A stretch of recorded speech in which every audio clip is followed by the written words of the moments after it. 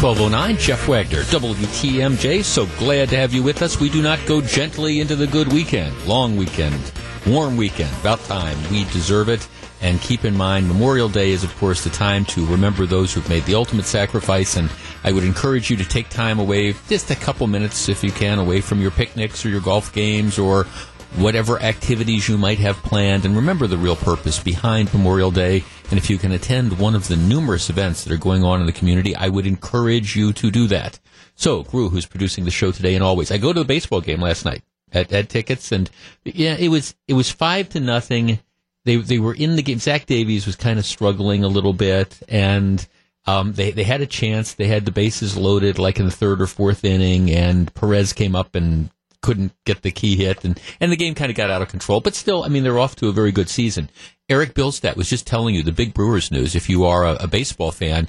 And this shows to me the difference between the expectations this year and perhaps years in the past. Orlando Arcia, Brewers starting shortstop, viewed as the shortstop of the future. I mean, this is the type of guy that you build a franchise around. He's in his third year, and he's playing. He's a great defensive shortstop, incredibly talented, incredibly athletic. Problem is, he can't this year. He can't hit, just flat out can't hit at all. He's hitting below 200. He's had a couple key hits that have helped him win games, but game in, game out, he's struggling. And I was at the game last night, like I say, and he just looked like he was lost. Nevertheless, he's an incredibly talented player.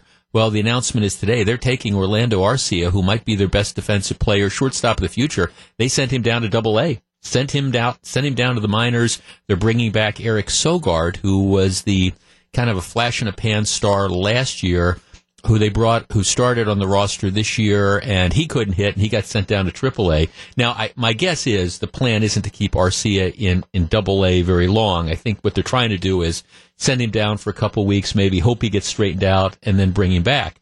But this, I think, shows, where the Brewers are, namely that they think they can win this year, and they just they can't carry players who, for whatever reason, aren't producing at the moment. And so I think maybe in years past, if this was a few years ago when they were thinking maybe it would be a great season if we are somehow able to play 500 baseball, maybe they would have continued to struggle through and let Arcia try to work it out in the big leagues because he's such a talented player.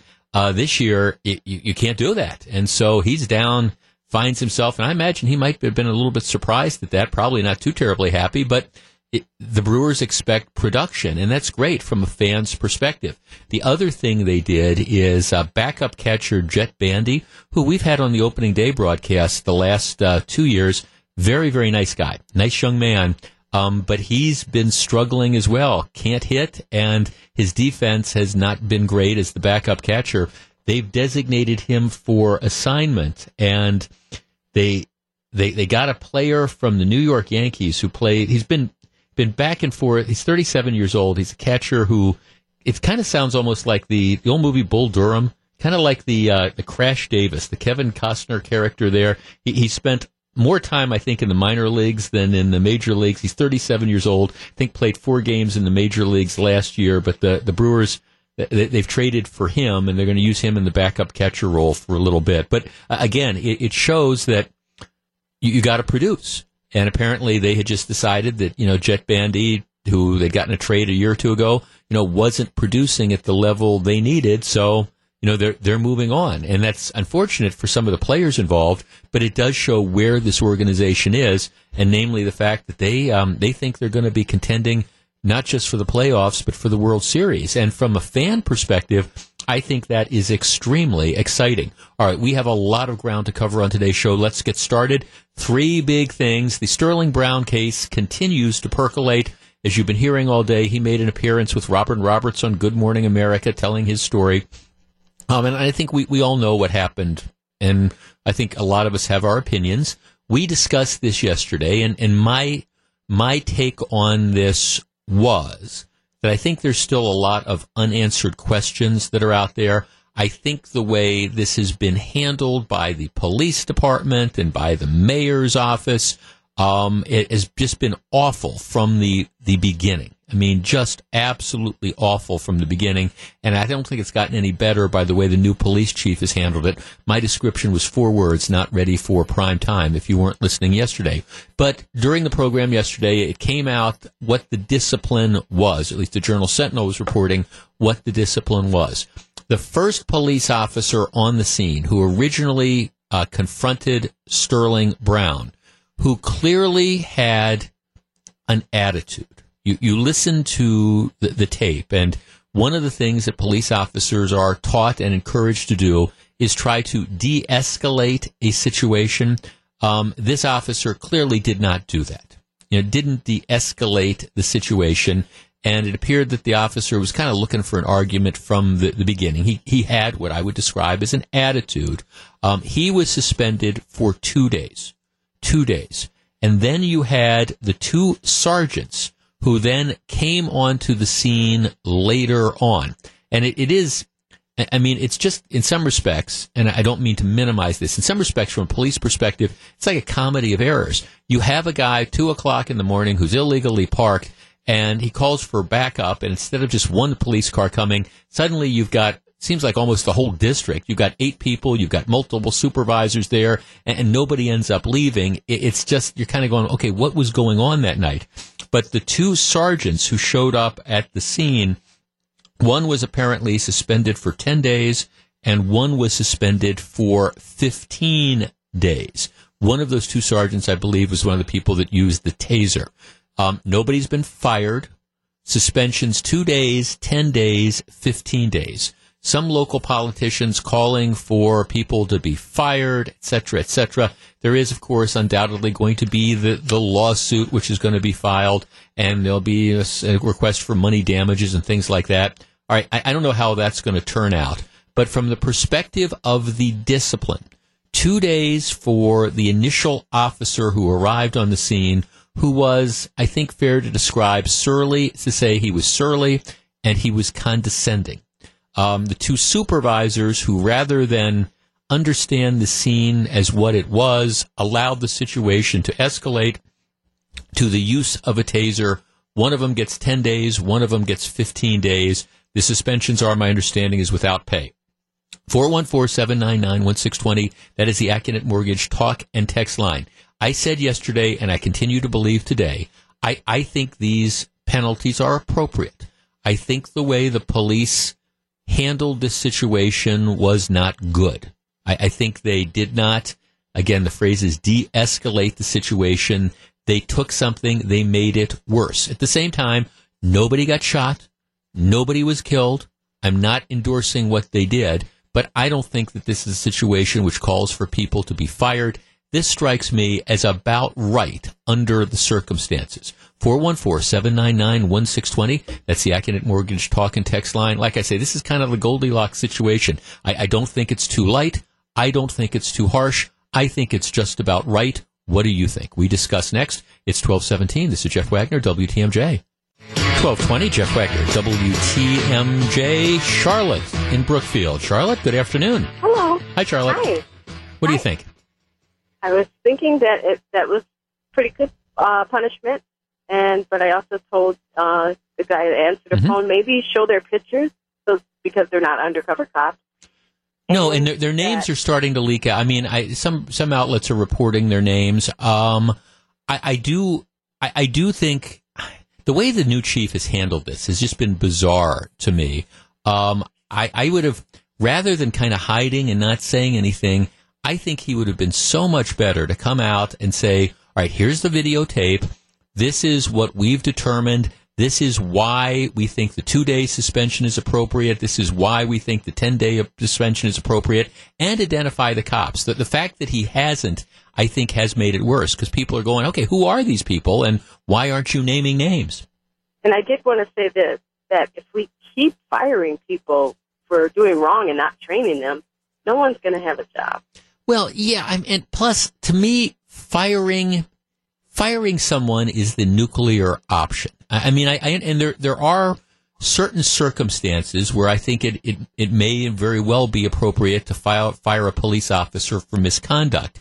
But I don't see that in this case, and I'm not justifying it. The first guy on the scene, the patrol officer, it struck me that he was being a jerk. I don't know how else to say it. And he didn't, again, the phrase they use is de-escalate. I think he had an attitude, and I think he deserved to be punished for that. The supervisors were supposed to get control of the situation, and they didn't. So, I mean, I think there's blame to go around, but it's not like somebody was beating somebody. It's not like somebody shot somebody. I don't think this rises to the level of having to fire someone. Right. Yeah, thanks for the call. I appreciate it. Thanks for listening, Charlotte. 414-799-1620. That is the Accunet Mortgage talk and text line. Ron in Muskego. Hi, Ron. You're on WTMJ. Hi. What do you think? Like I was saying here, it comes down to the fact that got enough and did what he was told. They wouldn't about a taser. They wouldn't have to worry about suspensions or anything else. I think the suspensions are too heavy. I got Ron. I'm sorry, your phone is cutting in and out. I apologize. For people, if folks didn't hear what you were saying, you said you think the suspensions were too heavy. If he would have, your point was, if Brown would have completely complied, none of this would be necessary. Yeah, to an extent, I guess. Here's my problem with this. I mean, this was a long encounter, and while I think Brown could have, I think he ratcheted stuff up as well. But he wasn't being abusive. Yeah, I mean, they told him, get your hands out of his pocket, but this was an ongoing encounter. He had his hands out of his pocket at a different time. They should have given the guy the ticket and just left. Why you needed the 8 police officers on the scene, why you needed this ongoing dialogue about, oh, you're a big man, you're an athlete, have you been to the moon, all that type of stuff. It's just that's unnecessary. And this comes from, at least in my opinion, it's unnecessary. It comes from, it almost struck me like the police officer or officers were in the process of baiting this guy. And remember earlier this week, we had a story. Matter of fact, I tweeted it out. We did it. And it was an example of where a police officer had in South Carolina, I think, had made a stop of a guy, and the man had complained that the police officer was racial profiling, and he had said, what are you doing in this neighborhood, dealing drugs and stuff? And it was all captured on the body camera, and it turned out the story was complete BS, and the body camera actually vindicated the officer. The officer had handled it in a completely and totally professional manner, and you had these false allegations. In this particular case, you look at the body camera, and again, I don't know if some of these officers were having a bad night or whatever, but it seems like they were looking for a confrontation. And rather than just treating a man who really hadn't committed a crime, rather than treating him with a degree of, we're doing this investigation, let's treat him with respect, it almost seemed like they were looking to try to provoke a response. And this comes from the perspective of somebody who is extremely pro-law enforcement, but they didn't handle it right. And I'm not going to defend situations where, in my mind, I don't think they handled it right. I think, at the same time, that this isn't, none of the stuff that I have seen tells me and suggests to me that this is a fireable sort of offense. And I think the people that are demanding that are way over the top on the other side. Maybe this is going to be a teachable moment. But again, police officers are given a whole bunch of power. And I understand that it's a very, very tough job. Believe me, I get it. And I understand sometimes last thing you want to do is, you confront some people who maybe don't comply as quickly as possible. And maybe there's a lot of blame to go around here. But it doesn't look to me like the officers that arrived on that scene that night were necessarily into problem solving and trying to advance this. 414-799-1620. That's the Accunet Mortgage talk and text line. And that's why I don't think they handled it. They could have handled it a lot better. And I don't think there was a reason to tase this man. I just don't. Eddie in Milwaukee. Eddie, you're on WTMJ. Hello. Yes, I was talking to the guy, and I was telling him about the people that are calling in are mostly suburbans, and they're all white or non-black, and they shouldn't prejudge this guy. Brown probably didn't do anything because I hadn't done anything. He just left church. And they got me out of the car and roughed me up, and I was almost 80 years old. Mm-hmm. And this was several years ago, but I'm just saying, a couple of years ago. But they took me out of the car like I was a piece of meat or something. Like you were a drug dealer. like you were a drug dealer. Yeah, Eddie, thanks. They told me to sit on the curb. For what? Right. Now, Eddie, I understand that the way you perceive the way someone perceives the police varies depending on the community you grew up in. It varies perhaps based on, racial disparities and things like that. And that's the elephant in the room here. I mean, you have white cops and you have, a black suspect who's wearing a gold chain and driving a nice car, and maybe they thought the guy was a drug dealer or whatever. I don't know. But I will just tell you this. I try to be objective about this. I look at this, and the police, I think, mishandled the situation. And I think I feel that way. Does anybody deserve to be fired? No. Does there deserve to be some sort of penalty? Yes. And in this case, I think the penalties were right. It is unfortunate to me, though, that the chief has not been more forthcoming. And I've said this for the last couple of days. The way they should have handled this was not leaking stuff out and calling doing focus groups essentially on and showing this video. They should have had our news conference. They should have released the video. They should have released whatever reports they have to release. They should have said, this is what the discipline is going to be, and this is why, and then just let it all out instead of having this go on day after day after day with people speculating about stuff. It's 12:28. This is Jeff Wagner, WTMJ. 12:37, Jeff Wagner, WTMJ, 89 degrees outside. Festival season is almost upon us. Though there's fun for all, things can quickly turn scary if you lose track of one of your kids. Gene Miller gets tips from an expert on dealing with small children and large crowds. That's at 6:21 on Tuesday on Wisconsin's Morning News. Tune that in. I always remember, and this is coming from the perspective of somebody who did not have children myself, and I remember when I first started working here years and years ago, I was out at State Fair, and of course, if you've seen our broadcast facility at State Fair, we call it the Fishbowl, and people can come out and look. It's a glass booth, and people can come and look at us or look at me, and I get to go and look out at people. And I remember there was one year that the hot item used to be all these small kids were on leashes. They were wearing like backpacks, and they had leashes, kind of like I have leash for my dog. And like the parents had the leashes on the kids. And I remember thinking that was odd until I started going to some of these big events with, for example, my niece or my nephew. And it is true. I mean, little kids, you blink, and they're just gone. And so I'm still not sure that the leashes are the best idea, but I understand where that was coming from. It was just so odd to watch all these parents walk around with their kids on leashes. But that you knew where they were going to be, so I kind of got it. All right. Big story number 2. Yesterday, Oklahoma City, yesterday evening, about 6:30, there is apparently a popular Oklahoma City / bar and restaurant. It is called Louie's Bar and Grill. People are eating, people are drinking. 6:30 in the evening, a young man, walks into Louie's Bar and Grill and starts shooting. Opens fire with a handgun. Nobody knows what the guy's motive was, at least at this point in time. But he starts shooting. He shoots 3 people who are all expected to survive. But he shoots 3 people and then begins to run from the scene. Meanwhile, it's, of course, chaos in this bar, in this restaurant, because somebody walks in and starts shooting, so people are like running all over. 3 people shot, and a 4th person breaks their arm when they're kind of trampled in the run. But the gunman, after shooting these 3 people, leaves the building.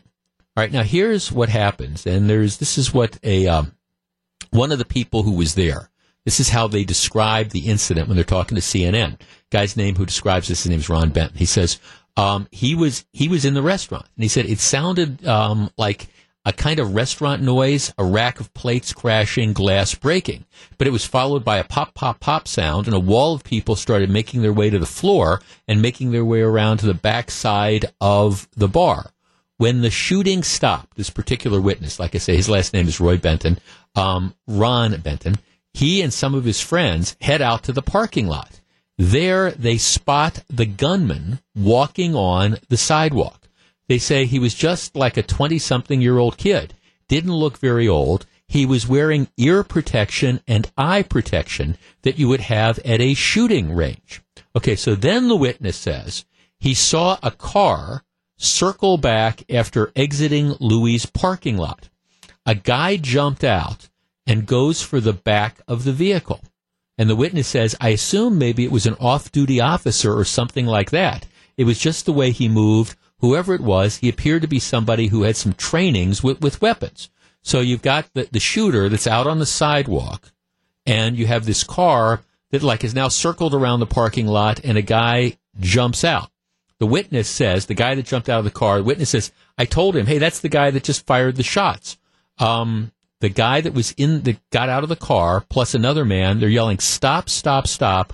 Please put the gun down, put the gun down. And the witness says, I was pointing at him, and I'm yelling, put it down, put it down, put it down. And the shooter doesn't. He apparently fires at the witness and fires at the people who jumped out of the car. Gunman wouldn't drop the weapon. And so these two people who got out of the car who are now armed, they shoot, and there's an exchange of gunfire. And the shooter, the guy that walked into the restaurant, he's shot dead. They kill him. And now the police come out and they're, investigating this entire thing. But what you have is the shooter was confronted outside the restaurant by what you could, I guess, describe as one or two good Samaritans who happened to have guns in their car. They confronted him. There was a gun battle, and the shooter ended up losing. All right, 414-799-1620. That is the Acunet Mortgage talk and text line. All right, as soon as this happened, NRA comes out with a statement saying, again, this is the value of an armed, this is, what happens when you have, armed, people. This is how, the best way to stop a bad guy with a gun is a good guy with a gun, et cetera, et cetera. So they're applauding this.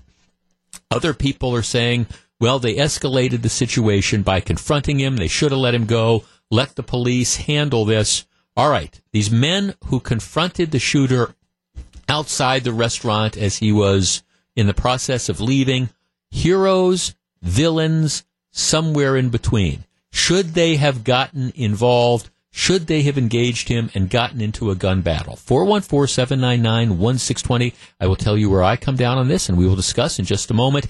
If you're on the line, please hold on. 1243, Jeff Wagner, WTMJ. 1247, Jeff Wagner, WTMJ. Mike in Muskego. Hi, Mike. Hey, afternoon, Jeff. I'm a law enforcement officer, and I absolutely love stories like this. I'm in huge favor of concealed carry. I carry all the time myself off duty. And this is just a prime example of what can be done with the proper training and allowing people to carry firearms. Mm-hmm. I obviously had some training. He prevented so much carnage. This guy was trying to get away. It was premeditated. He was wearing eyeglasses and the earbuds. He prevented a shootout later on, saved countless lives. I feel comfortable with guys like this out there carrying weapons. Mm-hmm. Yeah, there is some bad apples, but these guys outweigh the bad apples. And people need to understand that we can't prevent this stuff from happening. We can only stop it quickly to prevent carnage or stop it during it. Well, okay, Mike, let me ask you the flip side. This is what the people who are criticizing these guys that confronted the shooter are saying. Hey, you're not law enforcement people. Obviously, you knew how to handle firearms, but you engaged the guy that you two, and then this gun battle in a public place broke out.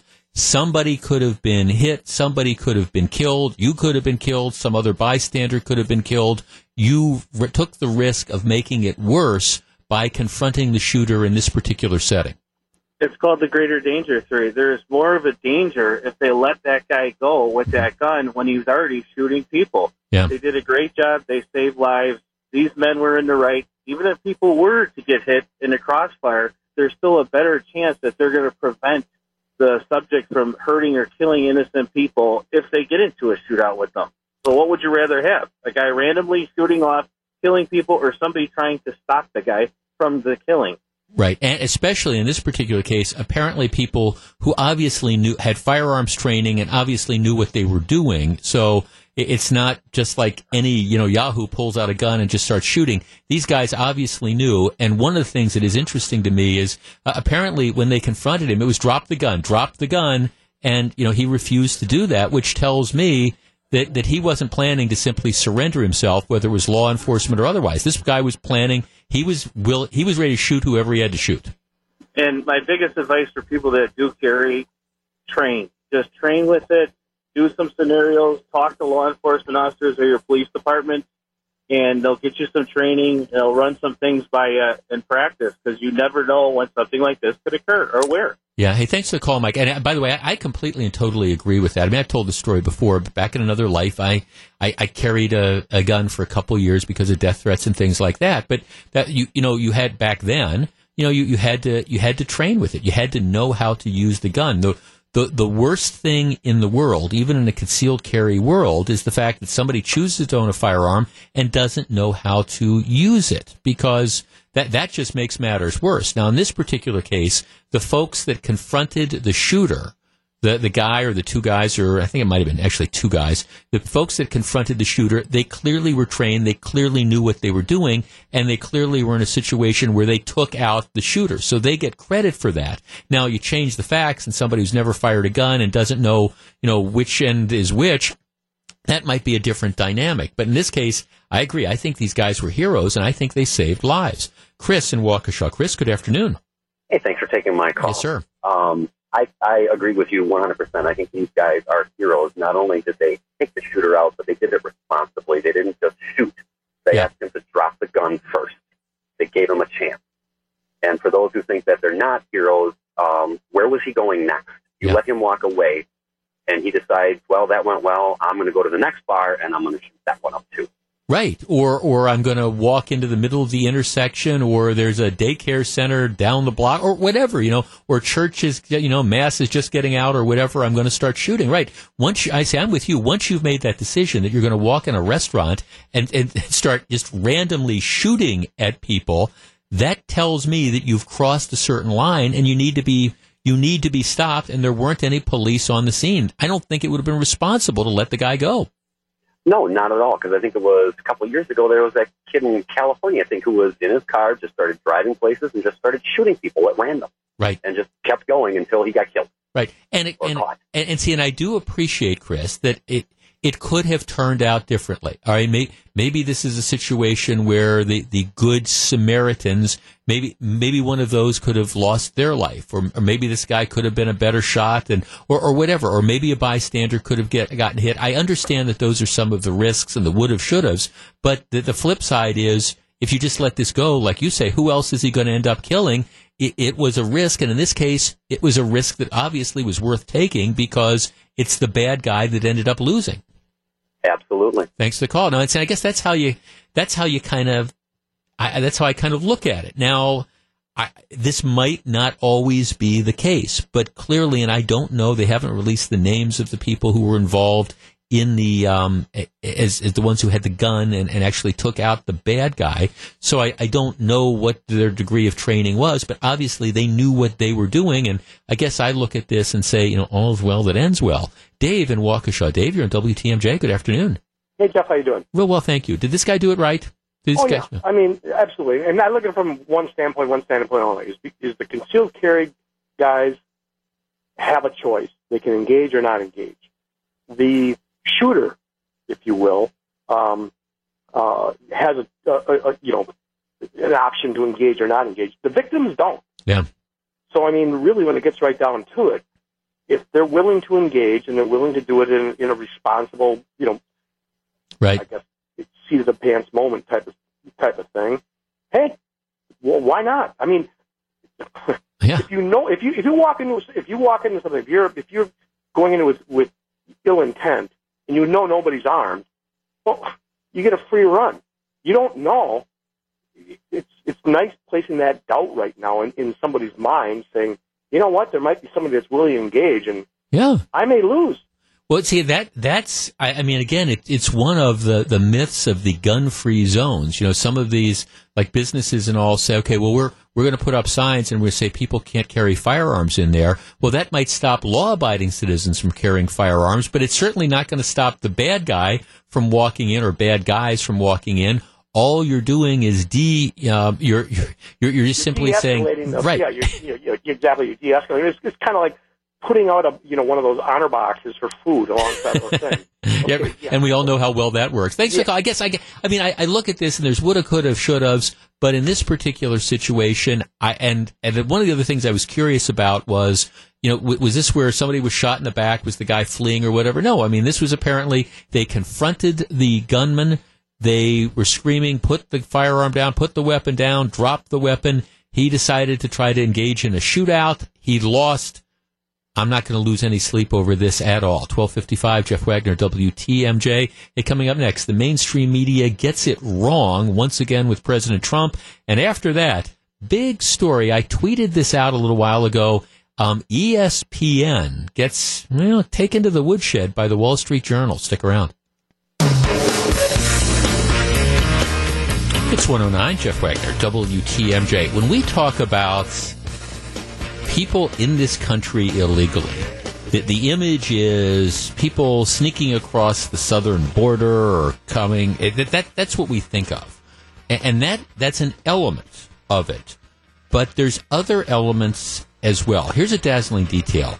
They estimate that about half of the people who are in this country illegally are people who came into the country legally on a visa or something like that and have just stayed.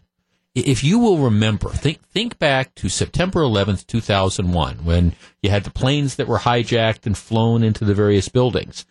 Though the hijackers all had come into this country legally on various types of temporary visas and then had just not left.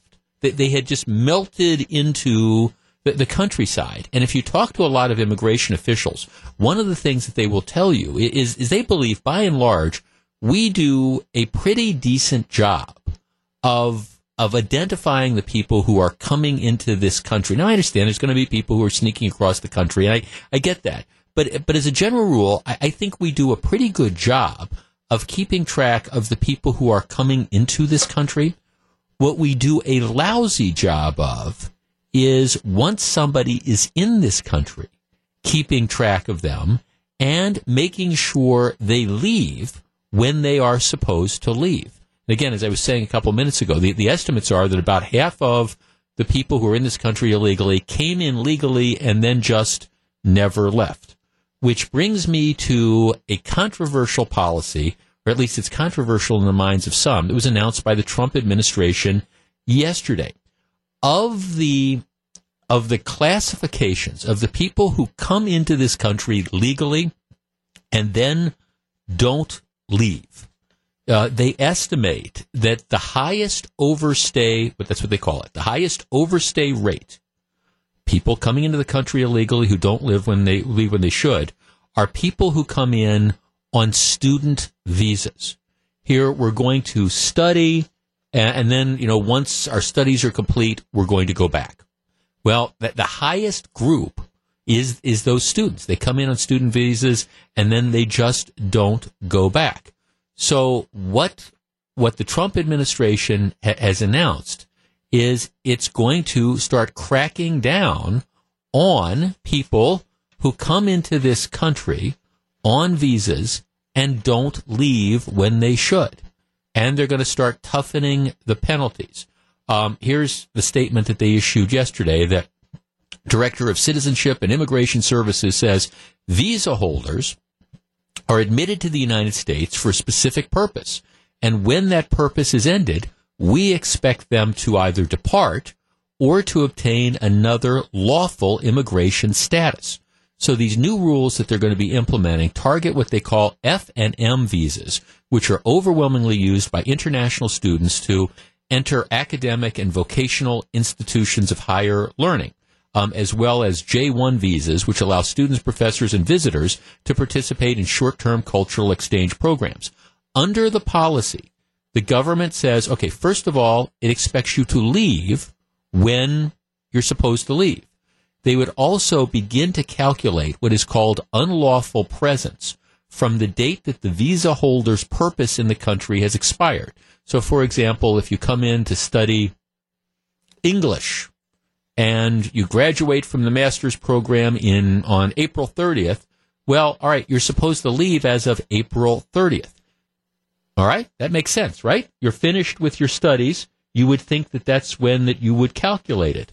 Well, in the weird world of the government, that's not how they calculate unlawful presence. Under the current policy, the calculation doesn't start until the government discovers the violation. So in other words, this clock, you're supposed to leave as of May 1st.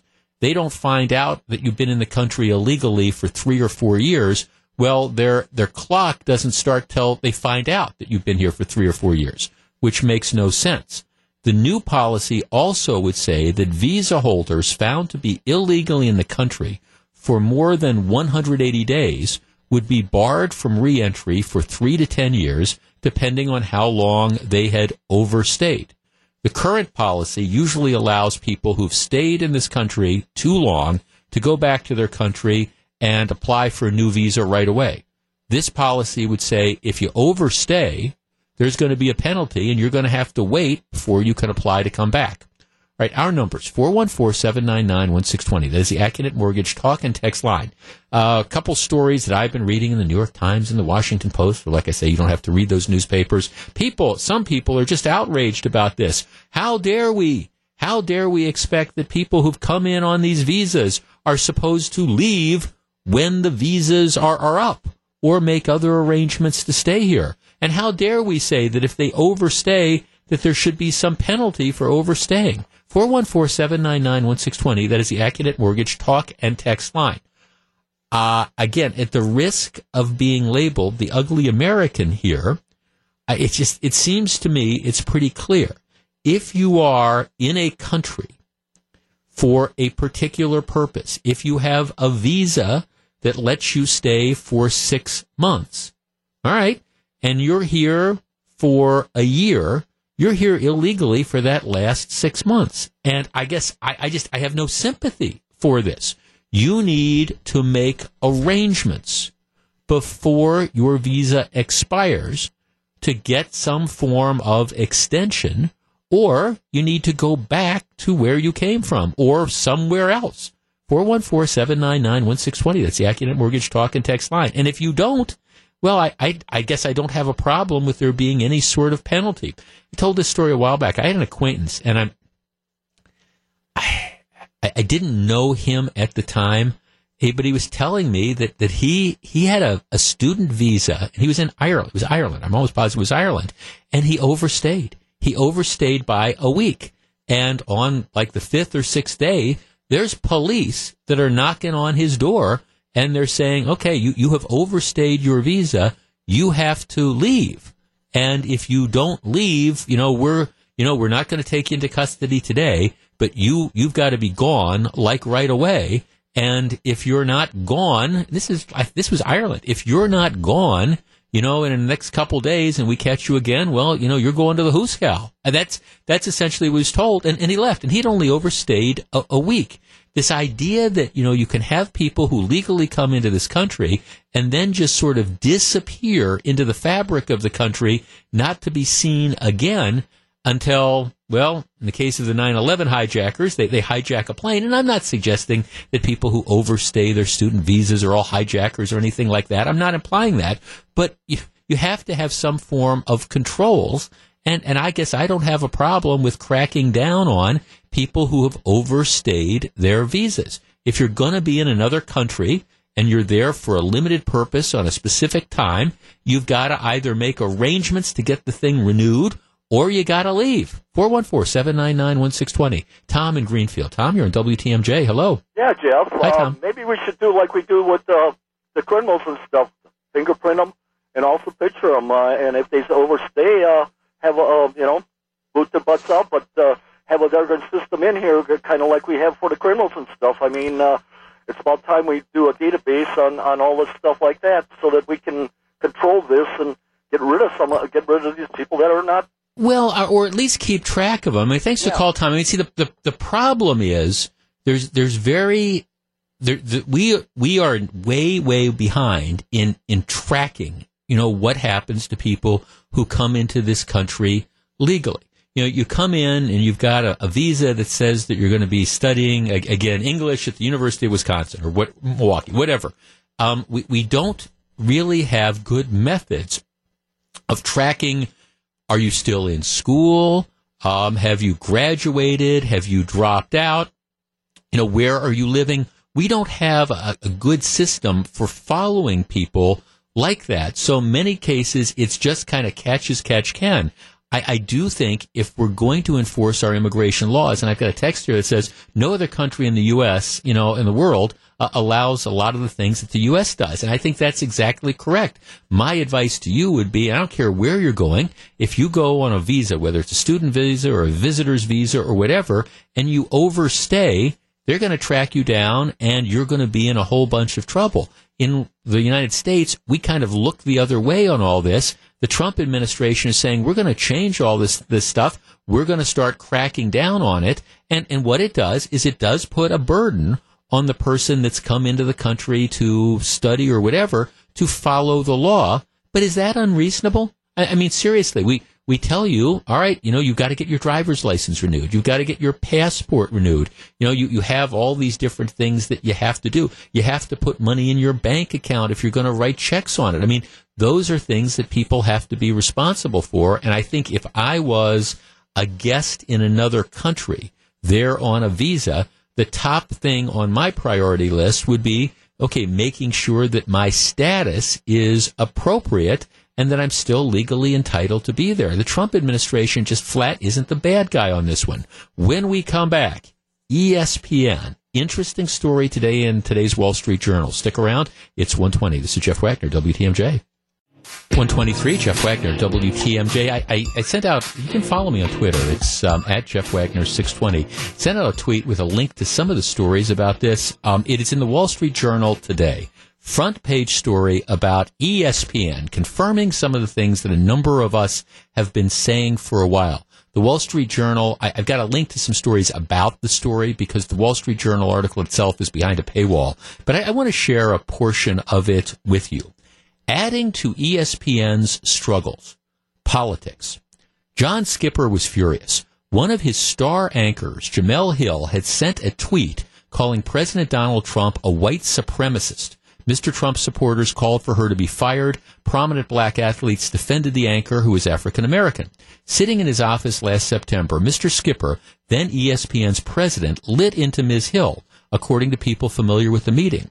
If I punish you, he told her, I'd open us up to protests and come off as a racist. If I do nothing, that will fuel a narrative among conservatives and a faction within ESPN that the network had become too liberal. Mr. Skipper chose to spare Ms. Hill. Mr. Trump weighed in on Twitter. ESPN is paying a really big price for its politics and bad programming. People are dumping it in record numbers. And there was an element to that. It goes on to say, executives at the sports-minded giant wanted to seek out new audiences by spicing up shows with opinionated analysts and debate, including on SportsCenter, the struggling news and highlight franchise. So they wanted to do this.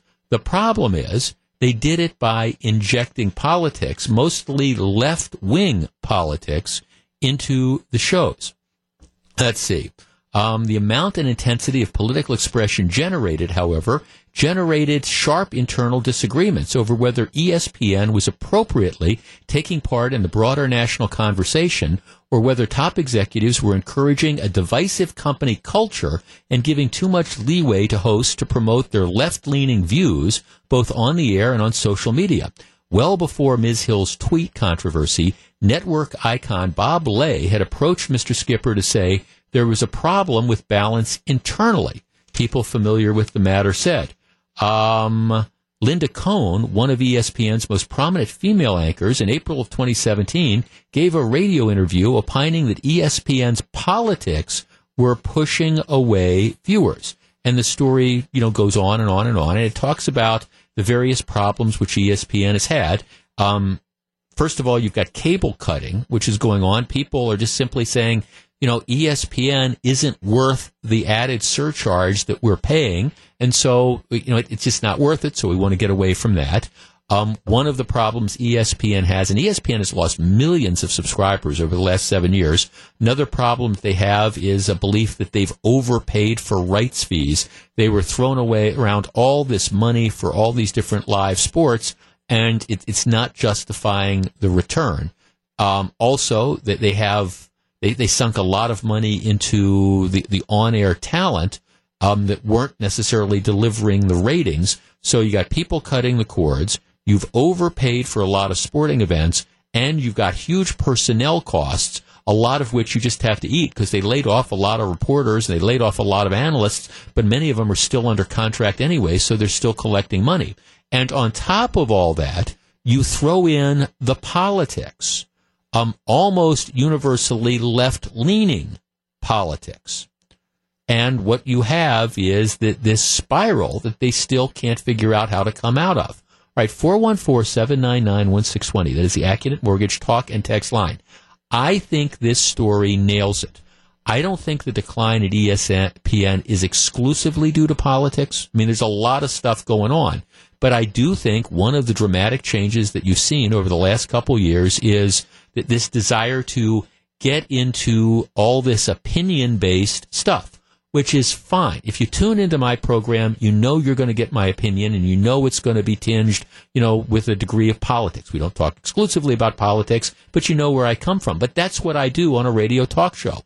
I think for ESPN, most people don't tune into ESPN to hear lefty talking heads discussing the national anthem policy. They tune in for sports. And I think ESPN has lost its way. 414-799-1620. That is the Accurate Mortgage talk and text line. Do you still watch ESPN?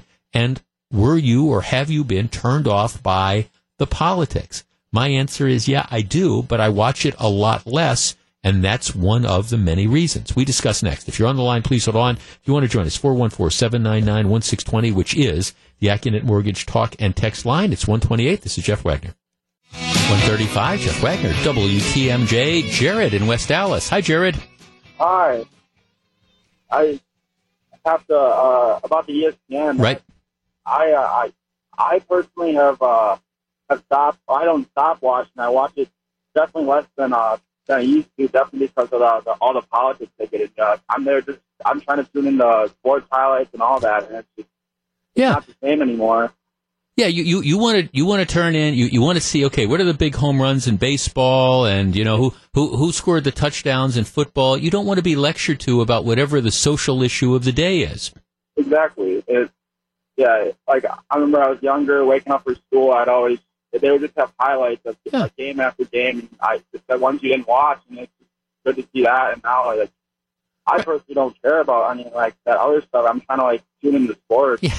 Well, right. Well, the thing is, Jared, if you care about that other stuff, if you want to hear those discussions about the political issues of the day, there's a lot of different places you can go to get that. Whether it's up and down the dial. There's a ton of talking head shows on TV that you can find if you want that, based on your view. You don't tune into ESPN for that. I'm with you.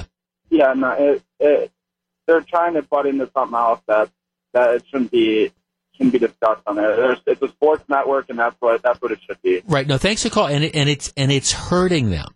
And it's not the only reason why they're hemorrhaging subscribers. Like I say, it's complicated. There's all sorts of stuff that's going on, but it's definitely one of the factors. Okay, here's some text. Jeff, even for someone who just couldn't vote for Trump, I change the channel when they get political. I tune in for sports talk. Let's see. There's another text. I noticed their program began a steady decline in quality of content and overall sports coverage several years ago. They began to focus almost exclusively on big market events and sappy personal interest pieces. Then they supplemented it with shouting match opinion shows and eventually full-on social programming, justice programming. It's been a slow march over the edge. It has. Here's another text. I've talked about this with my friends for years. I call it the Oprahfication of sports. SportsCenter is about 5 minutes of highlights, 15 minutes of commercials, and 40 minutes of them talking about how they feel about something.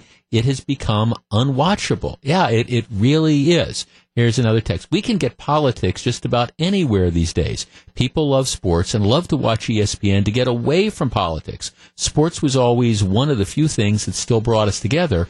Now for them to go political, both on air and online, and always coming from the left, many people have just had enough. Yes, that's what Kevin says, and he's right. You know, and that's what people at ESPN are saying.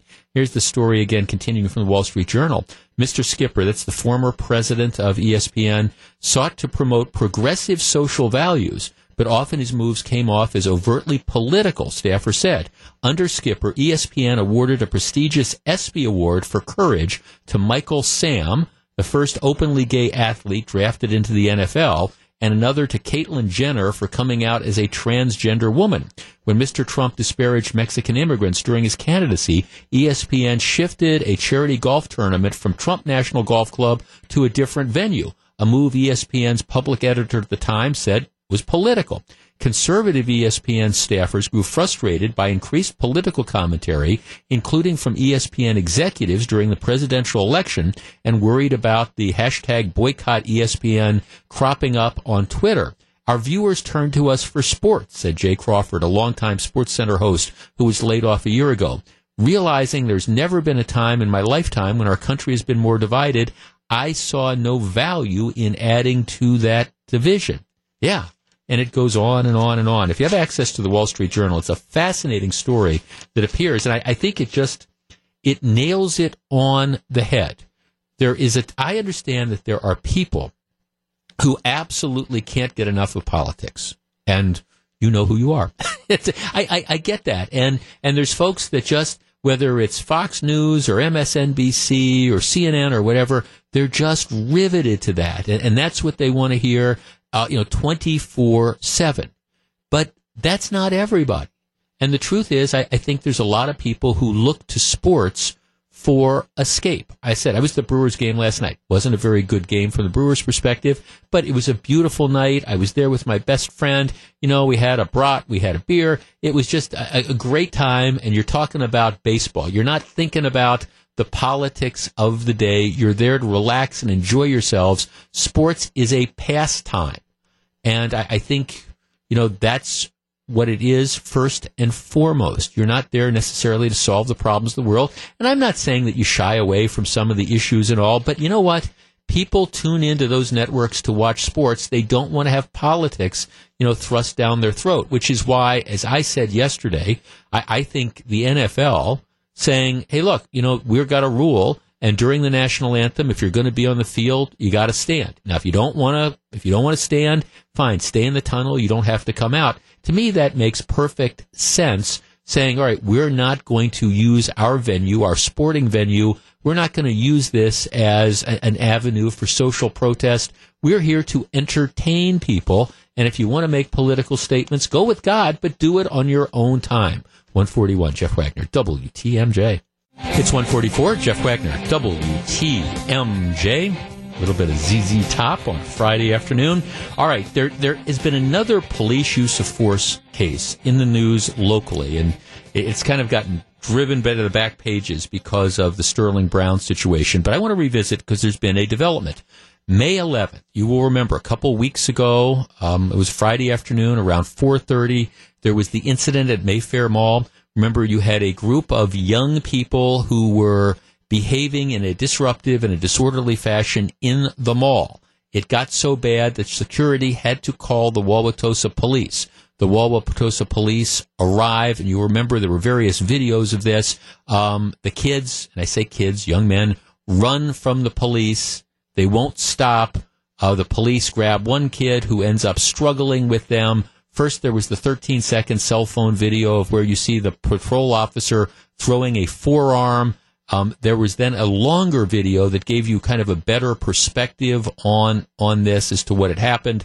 The family has a lawyer who is contemplating. Matter of fact, they filed a notice of claim, which is a precursor to a lawsuit, thinking that there's going to be, big bucks, I guess, in this. boy's mother apparently, through the lawyer, issues this statement about how she's just appalled by this. And my comment at the time was, hey, lady, maybe you should have been more appalled with the fact that your child was behaving in this way in the first place.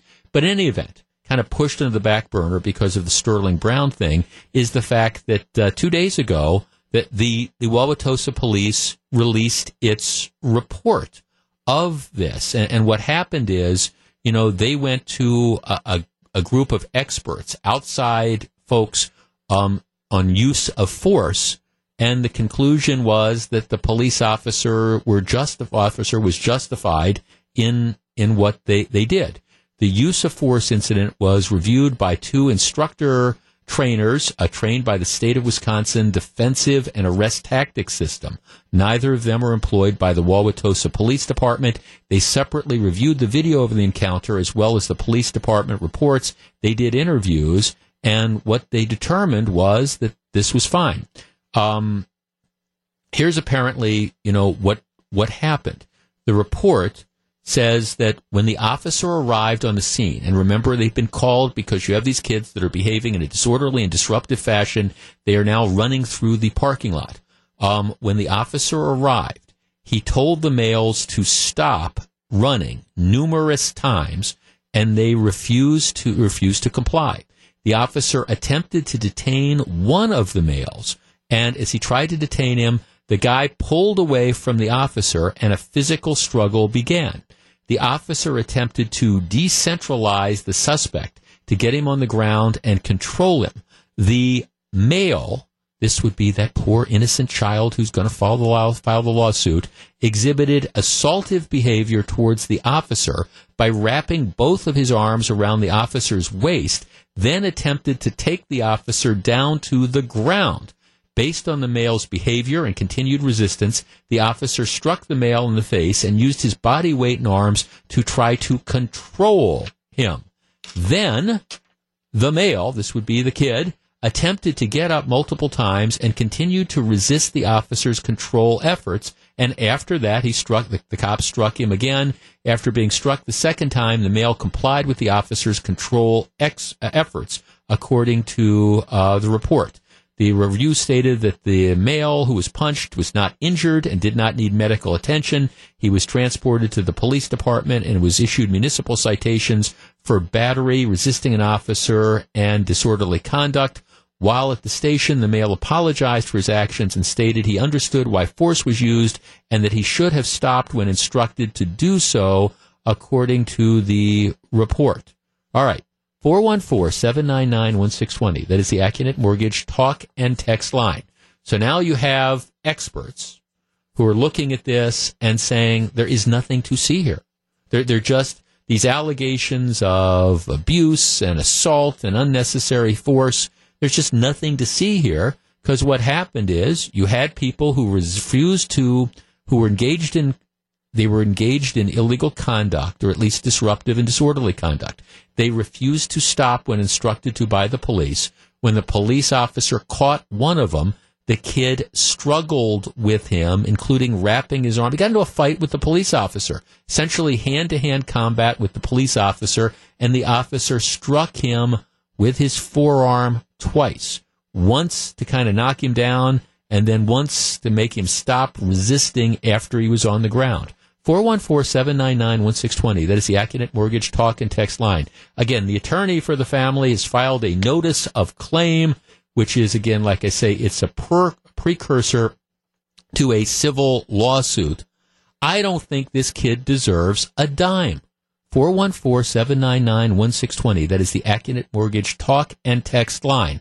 I think it is more than a little bit irritating that you have people who are the bad guys. And I mean, I'm talking generically. I don't know if it's a good kid or a bad kid or whatever. But people who do bad things and then try to play the victim card. None of this happens a couple weeks ago if, first of all, the kids aren't engaged. If they're behaving themselves out at Mayfair Mall, this isn't a problem. If they leave when the security guard tells them to, it's not a problem. If they stop once the police arrives, it's not a problem. If you don't get into hand-to-hand combat with a police officer, none of this happens. like I say, I don't think this is a situation where one dime should be paid out to this kid who precipitated this whole thing by his conduct. 414-799-1620. That's the Acunet Mortgage talk and text line. We discuss next. If you're on the line, please hold on. It's 151. Jeff Wagner, WTMJ. 154, Jeff Wagner, WTMJ. David in Wauwatosa. David, your neck of the woods. Good afternoon. Good afternoon, Jeff. You've had a couple of segments this afternoon that I found very interesting. The first one being the Bucks player in the Walgreens parking lot sometime back. Had the police officers showed a little respect in that situation, it would have been a non-deal. And then we'll jump forward to the deal at Mayfair Mall, where the 5 kids were raising hell and the mall cops found it necessary to call the coastal police. If that kid would have shown some respect to the cops, as he admitted to in the police station when he wasn't showing off for his buddies, there would have been no situation there. Yeah. I mean, you're exactly right. It's simply a matter.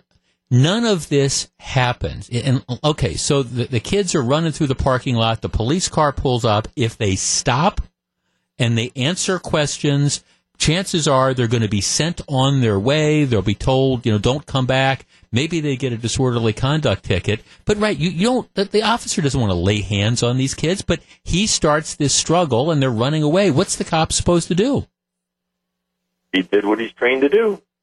Well, right, exactly. And I mean, I'm trying to imagine, David, in what alternative universe do we have a situation where somebody thinks that they can lay hands on a police officer and grab somebody around their waist and start tussling with them, and they don't think that something bad is going to end up happening there? I mean, it's a recipe for disaster. You said a key word there, Jeff. They're not thinking. You used the word think. They're not thinking, but they wouldn't act that way. Well, right. I mean, thanks to the call. I appreciate it. And it is the frustrating thing that is out there. And see, this is the bigger picture. And it's why I don't want to double back on what we talked about last hour about the Sterling Brown thing. But I think there are occasions it's tough to be a cop. And police officers are not perfect. But at the same time, I think that there is this general attitude in certain parts of the community that we can completely disregard what police officers say. We don't have to obey them. And in this day and age where everybody's got a cell phone, we're going to scrutinize every action they take. Here, look at this 12-second video. Here you see this police officer throwing a forearm at this teenager. Oh, isn't that terrible? And nobody wants to focus on what it was, the 10 minutes, the 20 minutes beforehand that led up to this situation where, in this particular case, the teenager made a whole series of bad choices, one after another, which led to that 12 seconds that you see, none of which that 12 seconds wouldn't have happened if the person had, David's phrase was respect for the law. I mean, just if he had simply followed the law, followed the instructions of the police, not engaged in bad behavior. But of course, nowadays also, I mean, everybody sees this stuff as payday. Every time there's a situation where you have one of these incidents, well, we're going to file this lawsuit. We're going to file a notice of claim. We're going to try to cash in. Well, at some point in time, I hope some of these communities fight these things, because otherwise this is all that you're going to see. It's tough enough to be a police officer. And look, I get it. Police are not perfect. They make mistakes. And again, as I've said earlier, I think the Sterling Brown case was an example of where I don't think the Milwaukee police, those officers on the scene, handled this right. They did not de-escalate. In the situation with this Wauwatosa police officer, though, what are you going to do? You're telling kids who've been engaging in, misbehavior to the point that the cops have to be called. They're trying to flee from you. You catch one of them, and he decides that he wants to fight with you. Well, okay, you decide that you're going to fight. Don't whine if you end up getting slapped down. Oh, this is so terrible. Well, all right, for anybody who thinks it's terrible or family members who are outraged, well, maybe you should just talk to the kid about the underlying behavior in the first place. Just saying. It is 1:59. We got a lot of great stuff coming up in the next hour of the program, including a special summer-themed edition of our Pop Culture Corner. Stick around. Jeff Wagner, WTMJ. It's 1:59. It's 2:09. This is Jeff Wagner. So glad to have you with us. Eric Bilstead.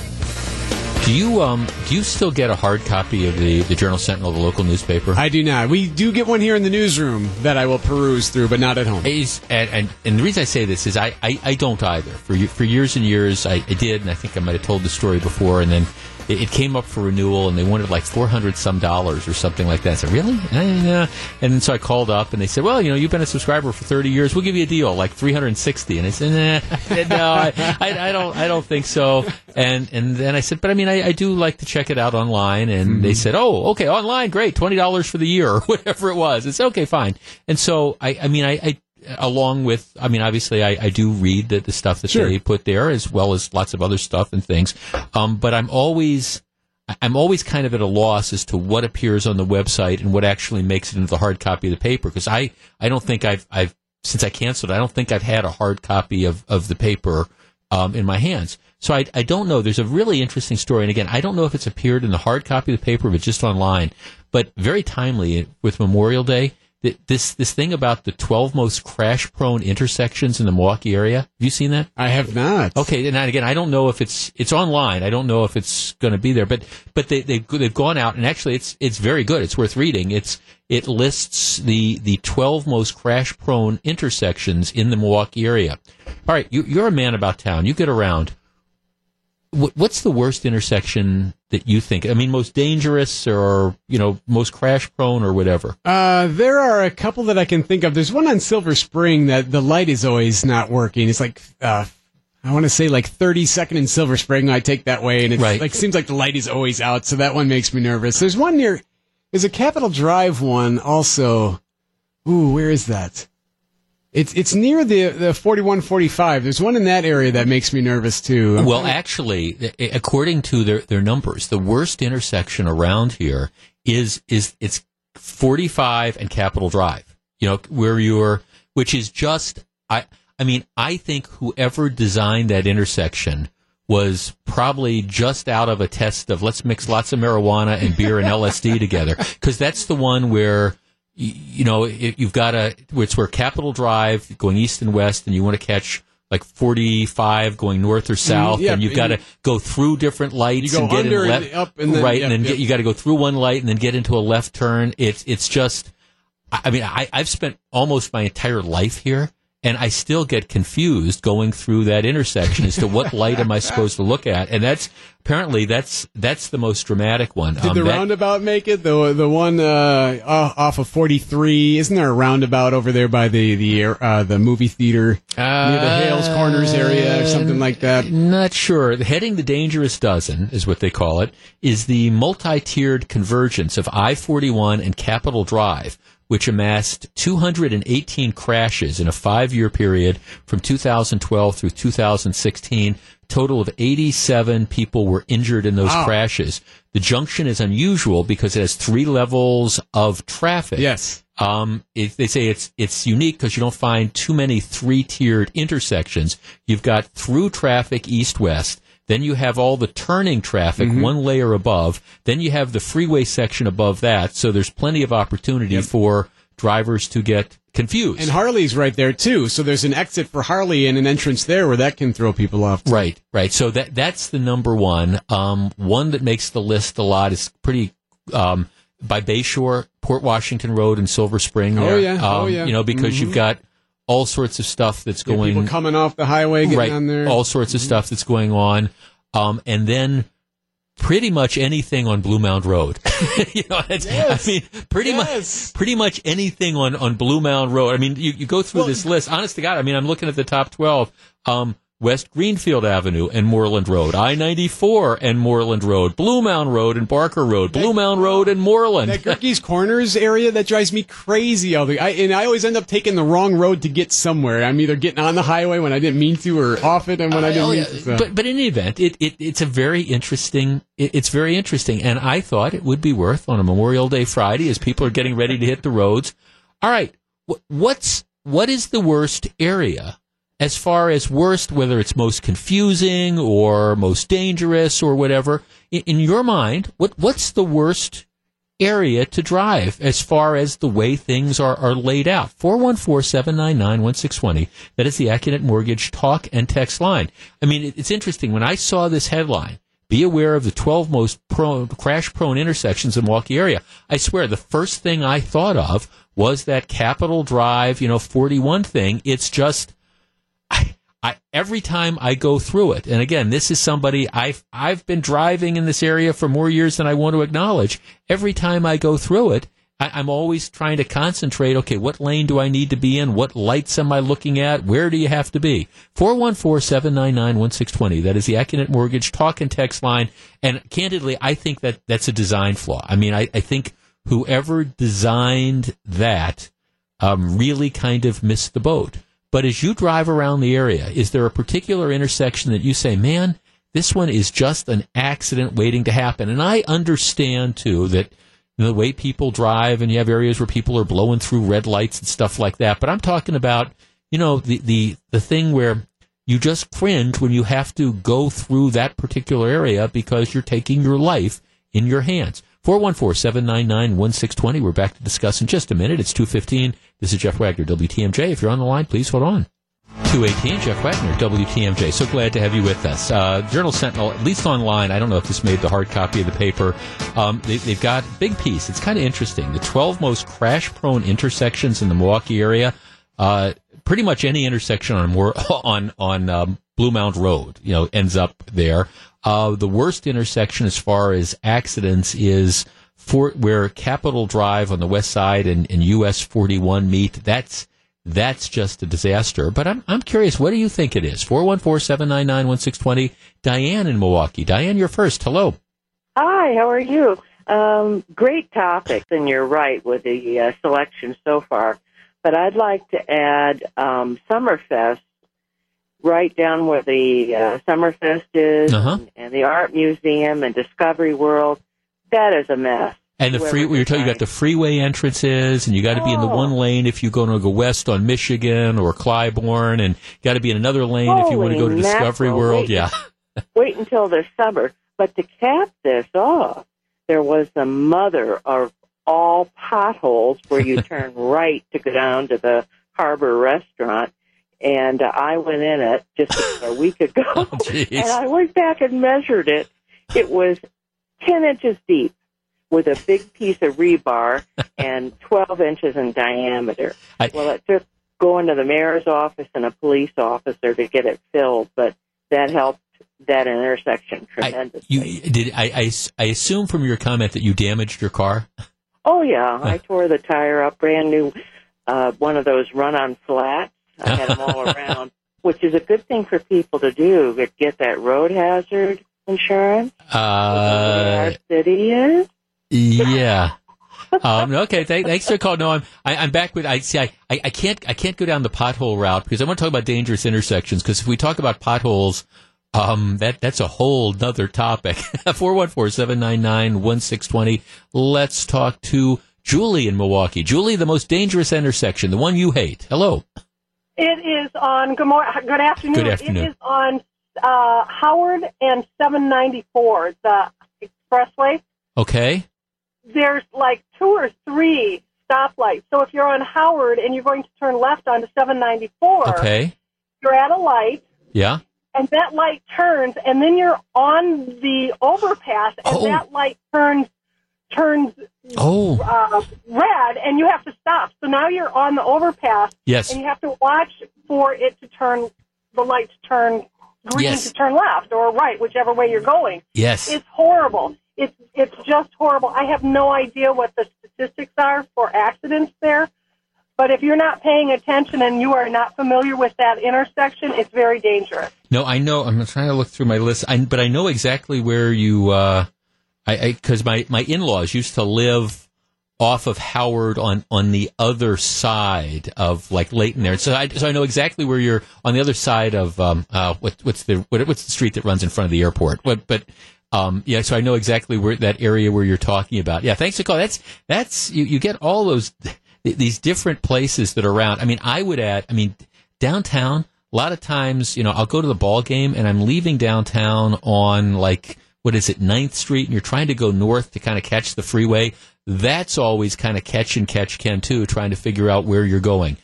John, downtown. John, you're on WTMJ. Hello. Hello, Jeff. Hi, John.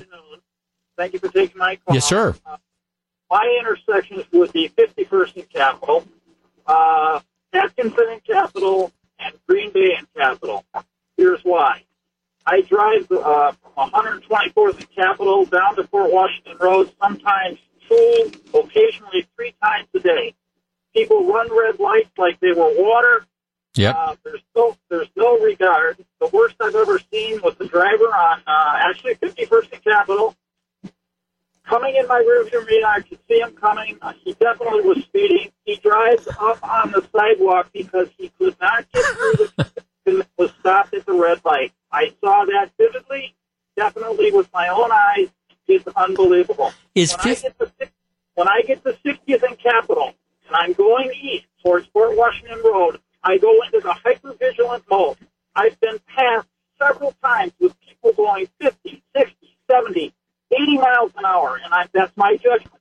And I'm telling you, sir, that Capitol Drive is unbelievably dangerous. I'm trying to. Is 51st and Capitol? Is that where it kind of spins off, and there's the street that goes on an angle, kind of southwest, and then Capitol goes another way, or is that before 51st Street? All right, 51st, Jeff, is where Fond du Lac and Capitol come together. Right. Okay. Right. That's the intersection that I am thinking of. Got it. Yeah. That's that one. Thanks for that. No, that's a mess. Right. That's the one that I was trying to picture as well. And you got to be, you have to know what lane you're supposed to be in. And I know exactly what you're talking about when you talk about Capitol Drive, because when you used to have. When we used to have a lot of the stories about before the Milwaukee police would chase, Capitol Drive was always the nightmare, people blowing through the red lights and things like that. In any event, this is available online on the Journal-Sentinel's website. I don't know if they're going to put it in the paper or not, but it is kind of fascinating. And candidly, it's based just on a hard count of the numbers, and I don't typically disagree with it. It's pretty much, Moreland, and I think a lot of it's based on traffic, not just design. But yeah, I mean, pretty much anywhere on Moreland Road as well, you're taking your life into your own hands. All right, 2:24, Jeff Wagner, WTMJ, back in just a minute. It's 2:27, Jeff Wagner, WTMJ. Yeah, check it out. It's kind of an interesting study. And if you think about it, as different places you look at as you're driving around this community, you can understand that. There was a topic I was going to do, and we just didn't quite get around to it, but it is sort of instructive on Memorial Day. This is... It's going to be the first, it might be the first really nice weekend that we've had this year. I understand we've had maybe a day here or there where it's been tolerable, but in general, my experience has been cold and wet and just nasty. And and I understand we might get a little bit of rain over the course of the weekend, but it looks like the Memorial Day weekend is going to be nice. And one of the things that means is, in addition to, I always say, try to remember the real purpose behind Memorial Day. But, one of the things that means is people go to parks. My guess is you're going to have a lot of traffic down at the lakefront and things like that. A lot of people going to the beaches to enjoy being outside. Here is kind of my cautionary tale about this. I first noticed this years ago when I used to go to the lakefront fireworks. And then the next morning, if you drive down the lakefront, it would look like what I imagine, a city would look like after a bombing run in World War II. I mean, there was just stuff all over. And there's a big story today in the Chicago Tribune about how when it comes to littering, Memorial Day is really the unofficial start of the littering season. And that is people who go out to enjoy the parks, go out, enjoy the beaches, those type of things, and just don't pick up after themselves.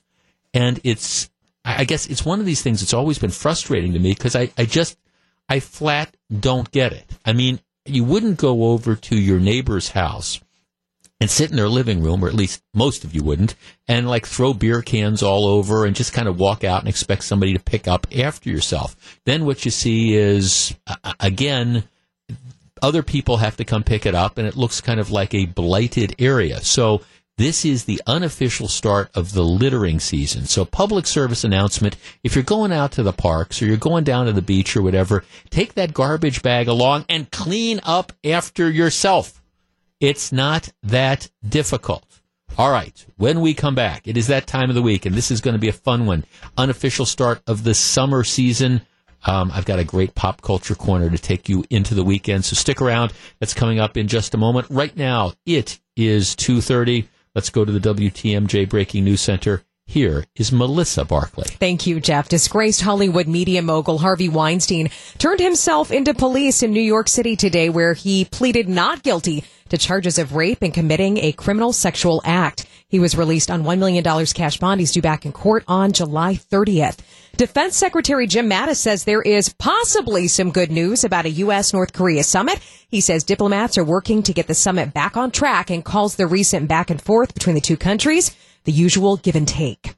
DOT warning drivers of buckling pavement as Americans hit the road this Memorial Day weekend. Pavement buckling occurs most often when the weather quickly goes from cool to very hot, causing the concrete to expand. Time now for the WTMJ Drake & Associates market update. The Dow is down today 75 points to 24,736. NASDAQ is up 5 to 74.29. S&P 500 is down 8 to 27.19. WTMJ Pella, WI.com, time saver traffic. There are a few delays out there. 43 northbound downtown to Capitol, 1 minute delay at 5. 43 northbound downtown to Good Hope Road, 3 minute delay at 12 minutes. And 894 eastbound Zoo to the Hale, 2 minute delay there at 8 minutes. Otherwise, 94 inbound from Highway 16 to the Zoo, 10 minutes. Zoo to downtown, 7 minutes. Also, 45 southbound Highway Q to the Zoo interchange, 15. Good Hope Road to the Zoo, 10 minutes. And 94 inbound from Layton Avenue to the Marquette interchange, looking at 7. WTMJ 5-day forecast today. Well, if you've stepped outside, you know, mostly sunny, very warm, a little humid too. High 88 tonight, partly cloudy, chance for a thunderstorm, a low 64. And for tomorrow, mostly sunny, very warm, humid, a high 88. Sunday, mostly sunny, a high 91. Monday, mostly sunny again, high 88. And all the way into Tuesday, partly cloudy, chance for a thunderstorm at a high 84. Right now in Oak Creek, it is 88 degrees. Germantown, 88. And in Milwaukee, we're at 88 degrees. I'm Melissa Barclay, News Radio WTMJ. And I'm Jeff Wagner, Pop Culture Corner, right around the corner. It's summertime, and movie-going watching is fun. Stick around. It's 2:34, Jeff Wagner, WTMJ, so very glad to have you with us. Hope you enjoy your Memorial Day weekend again. As we've been saying, I encourage you to take a couple of minutes as you're enjoying your golf game or your cookout or your picnic or your trip to the beach, and just remember the real purpose of Memorial Day is to take a moment and remember the people who've made the ultimate sacrifice so we can enjoy our freedom. It's Memorial Day weekend. To commemorate, John McCure highlights the men who care for the graves at Wood National Cemetery. Tune in 3:30 today on Wisconsin's Afternoon News. Okay, we are at that stage of the week where we kind of put aside the heavy lifting. We stop talking about immigration policy and North Korea and politics and the police, and we try to have a little bit of fun as we go into the weekend. I call the segment Pop Culture Corner. We talk about things going on in the pop culture. Sometimes it's food, sometimes it's cars, sometimes it's sports, sometimes it's music, TV, whatever happens to tickle my fancy in a given week that I hope will be of interest to you. This is, of course, the unofficial start of summer. I understand that summer doesn't technically get here till for another couple weeks, but it's the start of summer. You can, by the way, watch us as we do Pop Culture Corner, or watch me, that's the royal us. We're live streaming. If you go to WTMJ.com/StudioCam, one word, WTMJ.com/StudioCam, you can see what we all look like, and you can see my producer kind of in the background. For Pop Culture Corner this week, I think we're going to go back to two movies. What happened this week, there's one of the great summer movies is John Travolta and Olivia Newton-John, going back years and years for Grease. Remember the movie Grease? Well, I didn't realize this, but at the end of the movie Grease, apparently there's a scene where John Travolta and Olivia Newton-John kiss each other. And it goes back to the beginning of the movie, and it was kind of like to give it closure. Somehow, somehow that kiss got cut out of the movie and never appeared. And so what they did is it's the 40th anniversary of Grease, and so they're bringing it back. And on the new DVD they've restored that was what was supposed to be the original ending. Matter of fact, if you follow me on Twitter, I sent out a tweet that had a link to this where you can actually see that. It's at Jeff Wagner 620. But I sent out a tweet where you could actually see this 5-second snippet that brought at the end of the movie. It was kind of an interesting bit of trivia. But I always thought Grease was one of these great summer movies. So for Pop Culture Corner this week, we are going back to the drive-in. The best movie for a hot summer night. 414-799-1620. That is the AccuNet Mortgage talk and text line. We'll go back to the drive-in. Maybe it's that movie you want to watch at the drive-in. Maybe it's that movie that you want to, I don't know, you've got the TV that you've moved outside. It's the patio. You want to sit out on the hot summer night and watch it. Maybe it's the movie that you want to go into your man cave, open up the windows and sit and watch the movie. But the great, your favorite movie to watch on a summer evening, the best summer movie around. 414-799-1620. That is the AccuNet Mortgage talk and text line. Again, when we do these segments, I always encourage people to try to, first of all, call quickly because our phone lines do tend to jam up, and go with your first instinct because sometimes people tend to overthink it. But let's have a little bit of fun this Friday as we go into the Memorial Day weekend. All right, the best summer movie, the fun movie, and it can be a serious movie. I mean, Jaws, for example. I mean, Jaws was the first summer blockbuster. Summer used to be a time when you didn't, they just dumped all the movies. The bad movies got, put out during summer because they figured nobody was going into movie theaters. Well, Jaws changed all that. Now a lot of the big movies do, in fact, come out in the summer. So it doesn't have to be necessarily a lighthearted, fun movie, but it can be. The best movie for a hot summer evening. We're going back to the drive-in. Let me take a quick break, then we'll be back with your calls, your texts in just a moment. 414-799-1620. Back to the drive-in on Pop Culture Corner. Once again, we're live streaming WTMJ.com/StudioCam. 239, Jeff Wagner, WTMJ. 242, Jeff Wagner, WTMJ, having a little bit of fun this afternoon. Pop Culture Corner, the best summer movie. We're back to the drive-in, best movie for a hot summer night. Let's start with Linda. Hi, Linda, you're on WTMJ. Hi, Jeff. Okay, best movie for that hot summer night. At the drive-in, Jaws. Okay. But it has to be raining. Oh, really? Yes. Do you remember the first time you saw that movie? Yes, at the drive-in, and it was raining. Got it. Well, I remember it. I will tell you, I remember the woman I went to see that with. I think I still have the marks in my arm for the way she grabbed me when that shark, when you finally saw the thing and it came out of the water and went after Roy Scheider. I'm telling you, it was a great date movie for people who, hadn't seen the thing before because, oh my gosh, once that shark came out, people just, the ladies want to cuddle. 414-799-1620. Let's talk to Renee in New Berlin. Renee, you're on WTMJ. Hello.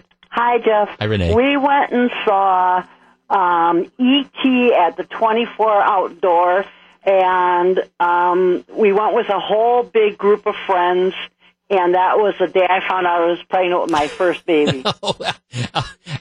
Outstanding. The child wasn't conceived at the drive-in. It was just you found out. Okay. No. Okay. Oh, but I could tell you a story about Jaws, man. I soaked the off-duty police officer behind me when I saw that movie.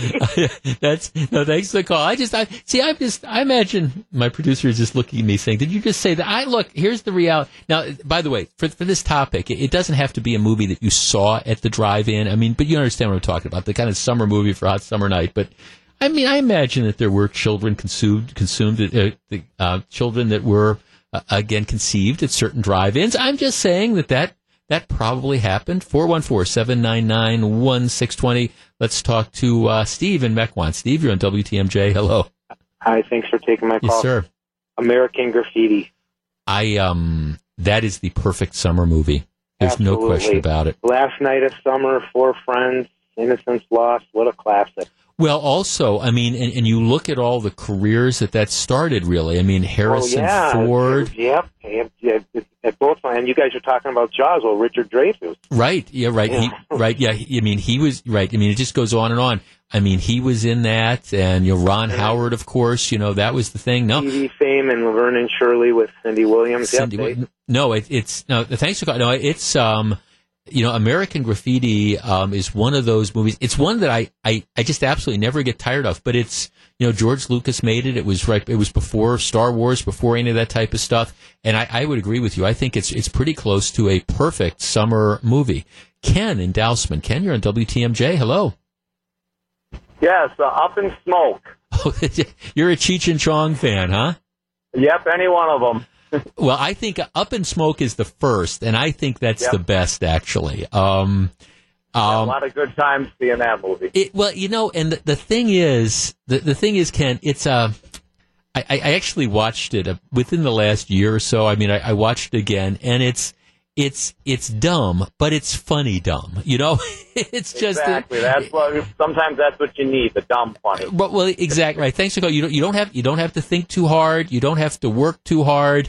You just, I mean, it's the ultimate stoner movie, and Cheech and Chong were just the quintessential 70s guys, and I can remember getting their records and stuff, and then they did that movie, and it just I'm not sure how well the movie really ages, but if you're in the right mood, it's great. 414-799-1620.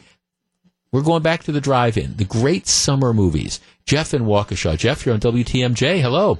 Hey, hello. Yeah, American Graffiti for me also. I remember I saw it with my girlfriend at the drive-in, and I had my 65 Mustang, and I hung around with a lot of car guys, and we all thought John Milner was like the coolest guy around with his yellow Deuce Coupe.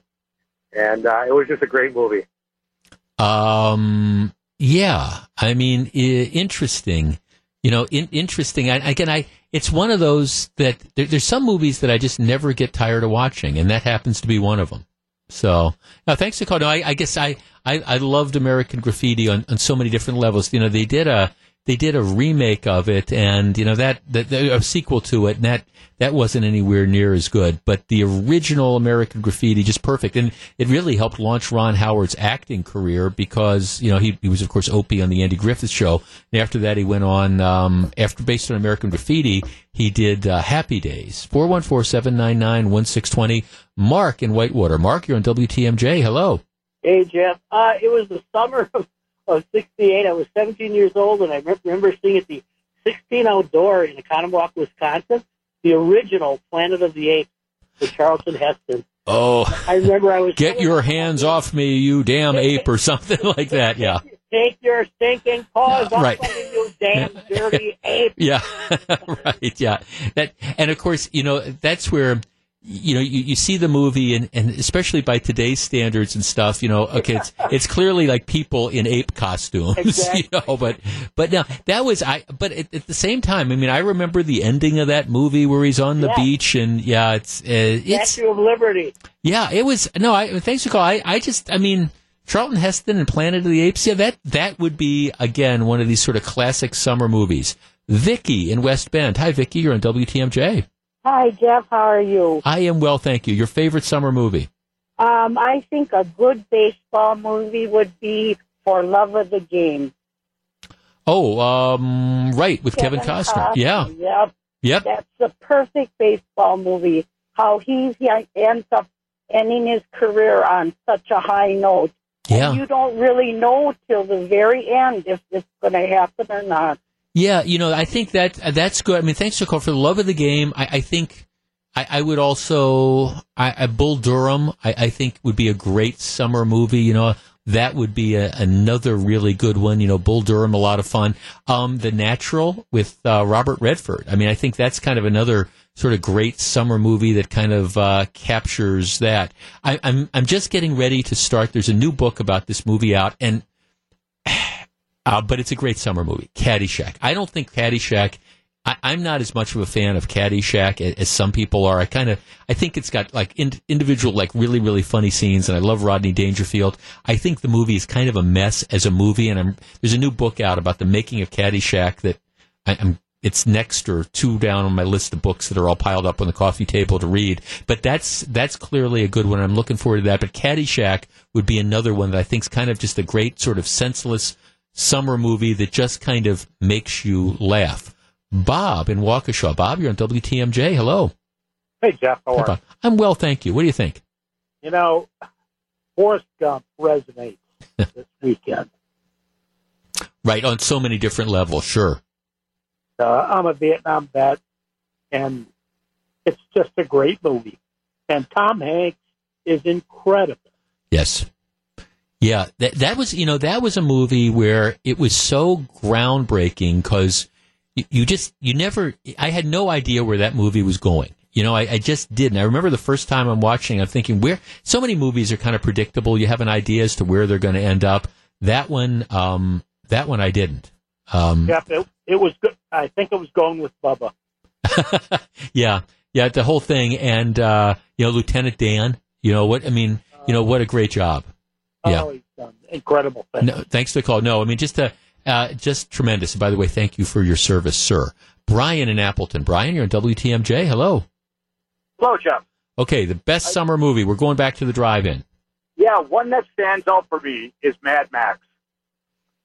We're talking about the remake or the original with Mel Gibson? The original with Mel Gibson. Yeah. Yeah. Yes, I can just remember that motorcycle, the motorcycles that they had in the movie and everything. It never had that style around, and just the whole theme of the movie was so different. Mm-hmm. And Mel Gibson, he was so young. He had to be like 22, 23.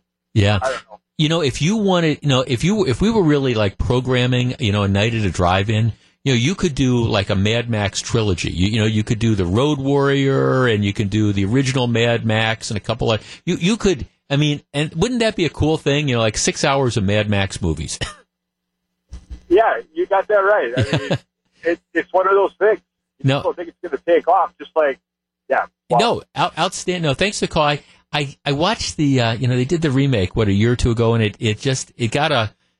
did very well at the box office, but I don't know. As a general rule, I do not like remakes anywhere near as well as I like the original. 414-799-1620. Let's just go to our text line. We've got a couple of people. Apollo 13. Interesting. I mean, I love Apollo 13. I think Apollo 13 is a great movie. What's so outstanding about Apollo 13 to me, and that's one directed by Ron Howard, we were talking about him earlier in American Graffiti, is that I love these movies where you know how they're going to turn out. I mean, like Apollo 13, they get back to Earth safely, but still it draws you in. I mean, that to me is the great thing about some of these historical movies, that you know how it all turns out, but still you're watching it and you're on the, edge of your seat. The movie that came out, Hidden Figures, last year, same sort of thing. Okay, it's the story about integration and about how you have these African American women who are going to work for whatever the spin-off of NASA is, and the big controversy at the end is, John Glenn orbiting the Earth. John Glenn, makes it back safely, but still, it's riveting. All right, here's our, on our text line, Thelma and Louise. Absolutely, that is a great summer movie. Blazing Saddles, that's right up there with Cheech and Chong. You could not make the movie Blazing Saddles in 2018. That movie is so incredibly politically incorrect, you just couldn't do it, I guarantee you. Andy in Montello. Andy, you're on WTMJ. Hello. Hi. Thinking of The Great Outdoors, John Candy, Dan Aykroyd. John Candy, right. Thanks. You can't. I mean, yes, The Great Outdoors would be one. I was going to throw Uncle Buck in, but The Great Outdoors is a better summer movie. I think so. I thought you were going to say Dirty Dancing. Dirty Dancing, also. All right, for people who are into romance, if you're looking for that movie for the hot summer night to kind of snuggle with your honey, that's a good one. Dwayne in Kenosha. Dwayne, you're on WTMJ. Hello. Hey, how's it going? Good.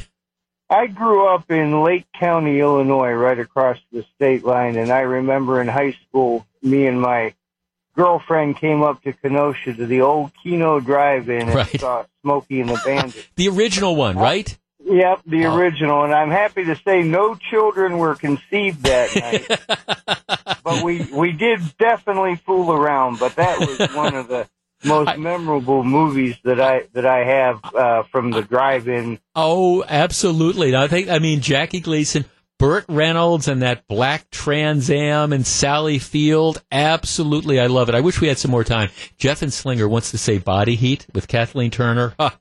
That is a great summer movie. I have not seen that in years, but that one brings back memories too. It's 2:55. We'll find out what John and Melissa have in their minds in just a minute. Stick around.